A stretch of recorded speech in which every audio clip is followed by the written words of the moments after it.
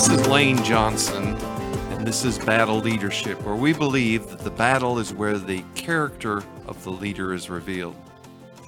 You know, at one time, principle was the factor that determined preference. Today, unfortunately, it seems like our personal preferences are beginning to define our principles. What this has produced is a generation of leaders that have chosen to trade principle for popularity as justification for their leadership. Their authority of office or their authority to lead, they feel, is built on an ability to please their constituents instead of the responsibility to lead them. We've created a culture that uses personal offense as justification for life choices and has determined that preference in principle creates enemies instead of opportunities for growth. We find ourselves gravitating toward leaders who make us feel good about who we are instead of challenging us to be more than who we've been. While it's easy to point fingers at one side or another, the truth is that this is a common condition on all sides of an issue. And the only answer really is a generation of leaders that are more concerned about the effect of their leadership than the personal benefits of being a leader. It will take leaders who have had their character tested in battle and have proven that they're qualified to lead. It will require leaders who are genuinely energized by serving rather than leaders who see themselves as champions of a particular issue or lifestyle. But most of all, it will require leaders that have high levels of character and transparency in their personal lives as well as their public lives. Battle leadership is not about a style or a technique. It's about the character of a leader and the impact it has on their leadership effectiveness. With all that in mind, let's begin to look at what produces character in a leader. And we're going to begin the next 2 weeks talking about 4 specific points. Number 1, we're going to talk about the fact that leaders understand that character is to be preferred over popularity. Popularity makes you visible, but character makes you last. Popularity is the result of what people think you are, while character is the result of who you really are. Number 2, we're going to talk about leaders understand the pressure of the battle creates their capacity for victory. What does that mean? Well, growth always occurs under pressure. No other way it happens. Lack of pressure produces atrophy, both in individuals and nations. If we want to grow, we're going to have to endure the pressure that's involved in the growth process. Number 3, we want to talk about the fact that leaders understand the need for extraordinary effort. Extraordinary results require extraordinary struggle, as well as extraordinary commitment and dedication. You can't do something well without doing it in the right manner and without the right effort. And number 4 rather, we're going to talk about the fact that good leaders, great leaders, choose mission over authority. What that means is they have the ability to understand that accomplishing the mission is more important than being the one that's at the head of the parade, the one that can claim the credit for its success. Leadership is about actually accomplishing something of value and accomplishing a purpose. It's not about being seen as the one that's leading. Well, we want to begin with the first 2 points this week and take them as we break them down one at a time. So let's deal with that first one. Leaders understand that character is preferred over popularity. Again, we want to remind you that popularity only makes you visible. Character makes you last, and that's what's really important. A couple points under that very topic. Popularity is what people recognize or what is recognized by others. You stand out in a crowd, you become more, or people can become more aware of your style or your following. It's what's recognized by others in you. Character, on the other hand, is what causes you to succeed. Long after popularity fades, character is the thing that keeps you moving in the right direction, accomplishing the right goals. Unfortunately, popularity is usually the result of what others think you are instead of what you really are. In fact, we have entire industries that craft our image in order to create a following.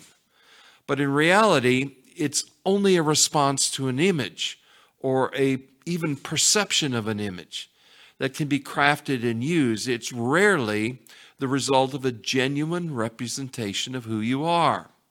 Social media, network news snippets can reduce a person to images in 10-second snippets, all of which can be manipulated and managed. An Instagram post showing two people lovingly gazing into each other's eyes can be quickly followed by a nasty and traumatic divorce.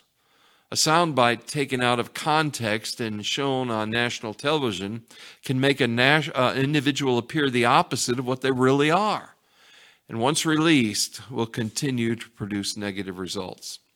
Entire industries have been created for this purpose of crafting an image that is accepted as popular. And unfortunately, when leaders decide that they want to lead, they do so by crafting what they think the people want to see. It creates an image of, or a generation of, I feel your pain, instead of a leader that wants to bring us to a point of success. Often the popularity that is the result of this is about something that doesn't exist and eventually is proven to be unwarranted. We see this time and time again on the evening news and the lives of people around us. The problem with popularity producing a celebrity status is the fact that it seldom weathers its first attack. The very ones who happily promote you to prominence will equally relish your downfall. Popularity and approval are temporary and highly susceptible to change. Character, however, is more concerned about what it is accomplishing than how it is perceived. It looks for opportunities to be useful rather than opportunities to be seen. How many times have we seen this, that people run towards opportunities for visibility only to be found lacking in anything of substance or character in their lives? Leadership born of character is the result of people recognizing the benefits that you bring into their lives rather than a position or image you portray. When popularity wanes, it does not impact the ones that are following you, who have been genuinely served by the character of your leadership. In other words, there'll come a time for all good leaders, even great leaders, when people cease to be impressed by their presence. Nevertheless, the quality of what they've imparted into those lives continues to bear results and bring about change and good values. When I care less about me, it allows me to care more about those that I serve. It also allows me to promote the needs of others. So let's take that a little bit further. Popularity requires that you promote yourself. Character allows you to promote someone else. Because your goal is not to put yourself forward, your goal is to actually accomplish something of value. The process of remaining popular requires tremendous effort, trust me. First, it's necessary to determine what the others want me to be, and then I must craft an image that fits their requirements. Finally, I have to sacrifice anything that stands in the way of giving them what they want to receive. As a result, I become focused on what is best for me and my goals to lead, and what will bring me to greater success and access. Character, on the other hand, does not care about self-image or personal gratification. It cares about what's right and what produces positive results. As a result, it frees you to seek the best in others in order to accomplish what is effective in you. You become comfortable sharing the responsibility as well as the benefits instead of demanding the limelight solely for your own personal image and benefit. Popularity is also valued as a necessity for winning. Character understands that being best is often less effective than choosing to be least. As I speak on this today, we're in the midst of a deeply divisive political season. It appears that the prospect of losing is so heinous that we're willing to do or even manufacture unconscionable things in order to win. The reputation of individuals not even part of the race are ransacked and destroyed as collateral damage in order to be able to wound or incapacitate an opponent. Never in my 67 years have I seen this degree of incivility and hatred so rampantly aired on national television. We've entered a season where winning is more important than leading. It's a time where the desire to appease a particular constituency in order to receive their vote exceeds our ability to disagree and be civil and kind. I think it's important for us to understand that when the position we support controls us to the point where we feel the need to destroy our opponents instead of convincing them, we've already admitted that our positions are not compatible with standing honest scrutiny. Great leaders understand that defeating your opponents is far less effective than changing their minds. When we defeat them, we're only preparing them for the next battle. When we convince them, we gain an ally and strengthen our position. The only possible outcome of attempting to win by dominating your opponent is their decision to find a way to dominate you. If your position is correct, it really doesn't need to be defended. It will prove its worth over time. And finally, when we place so much emphasis on popularity, when it's gone, your values end. Character always leaves a legacy. When you've lived the number of years that I have, you realize that the current pop culture icon and idol is only months, days, or hours from triviality and extinction. The voices that so passionately quoted today eventually become distant memories at best, or at worst, humorous, out-of-date fads. When popularity and fame is the platform for your ideas and opinions, those ideas quickly become inconsequential compared to newer and brighter stars that begin to orbit the culture. Character, however, invests in people rather than ideas. It's letting a need lead me to personal sacrifice instead of just forming a personal position. It's not about what I think or feel or believe. It's really about what I do. Am I so concerned that I actually am moved to actually make a change? It means asking what I can do instead of demanding that something be done. I want to repeat that. Character, when faced with a need, is more concerned about what it can do rather than demanding something be done. Character is not concerned about being on the right side of an issue. Rather, it's consumed with being the right person in the midst of the circumstance. In our closing moments today, I want to go through one more point real quickly, and that's number 2. Leaders understand that the pressure of the battle creates the capacity for victory. Growth always, not sometimes, but always occurs under pressure. Lack of pressure, as we said earlier, produces atrophy. Leading without pressure really is simply management. Leadership is really more important or more apparent when your nose is bloody. When everything's going well and everything's doing what they are supposed to do, that's really not leadership. Leadership occurs when the battle is real and somebody needs answers that'll lead them from where they are. Self-evident direction really doesn't require leadership.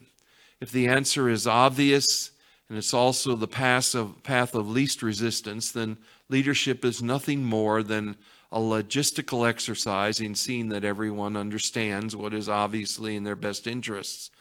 Both in business and in church activities my whole life, I've seen this is so true.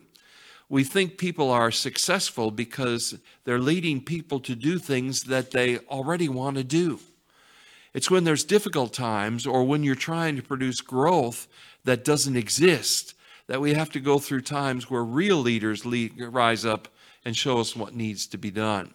These are the time when leaders are faced not only with obstacles in front of them, but they're also faced with criticism from those that are following.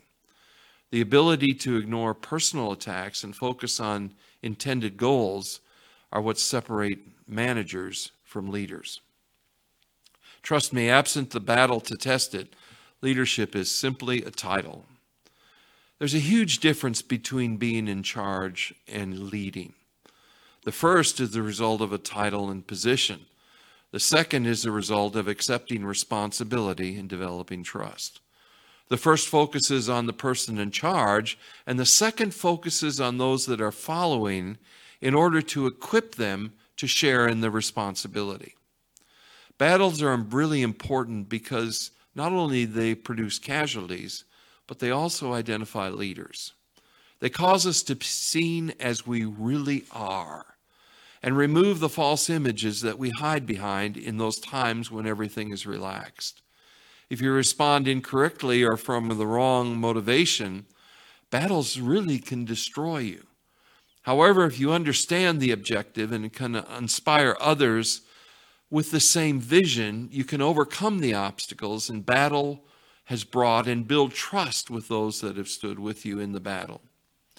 To be battle tested is to have a proven ability to stand when others have fallen and move forward when others are running away. Leaders understand that their value is revealed only after the enemy is engaged. Real leaders always carry with them a level of uncertainty about their own preparation because they refuse to be arrogant or self-absorbed. It's actually one of their most attractive aspects. When others sense that a leader truly appreciates the input and support of those that they lead, it creates a growing trust in that person, that they're following someone that's not just in it for their ego. The battle forces the leader to expose his insecurities as well as his strengths. Folks, when nothing is at stake, it's easy to appear something other than what you are. But when the pressure mounts, the real character of a leader is revealed.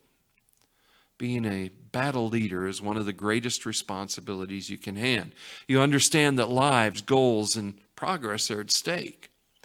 In the following weeks, we will continue to explore the qualities of a battle leader, and we sincerely hope that you'll join us in this journey. If you've enjoyed this, please follow us on Facebook, Instagram, and LinkedIn by simply searching for Battle Leadership Podcast. I look forward to seeing you in the next installment of Battle Leadership.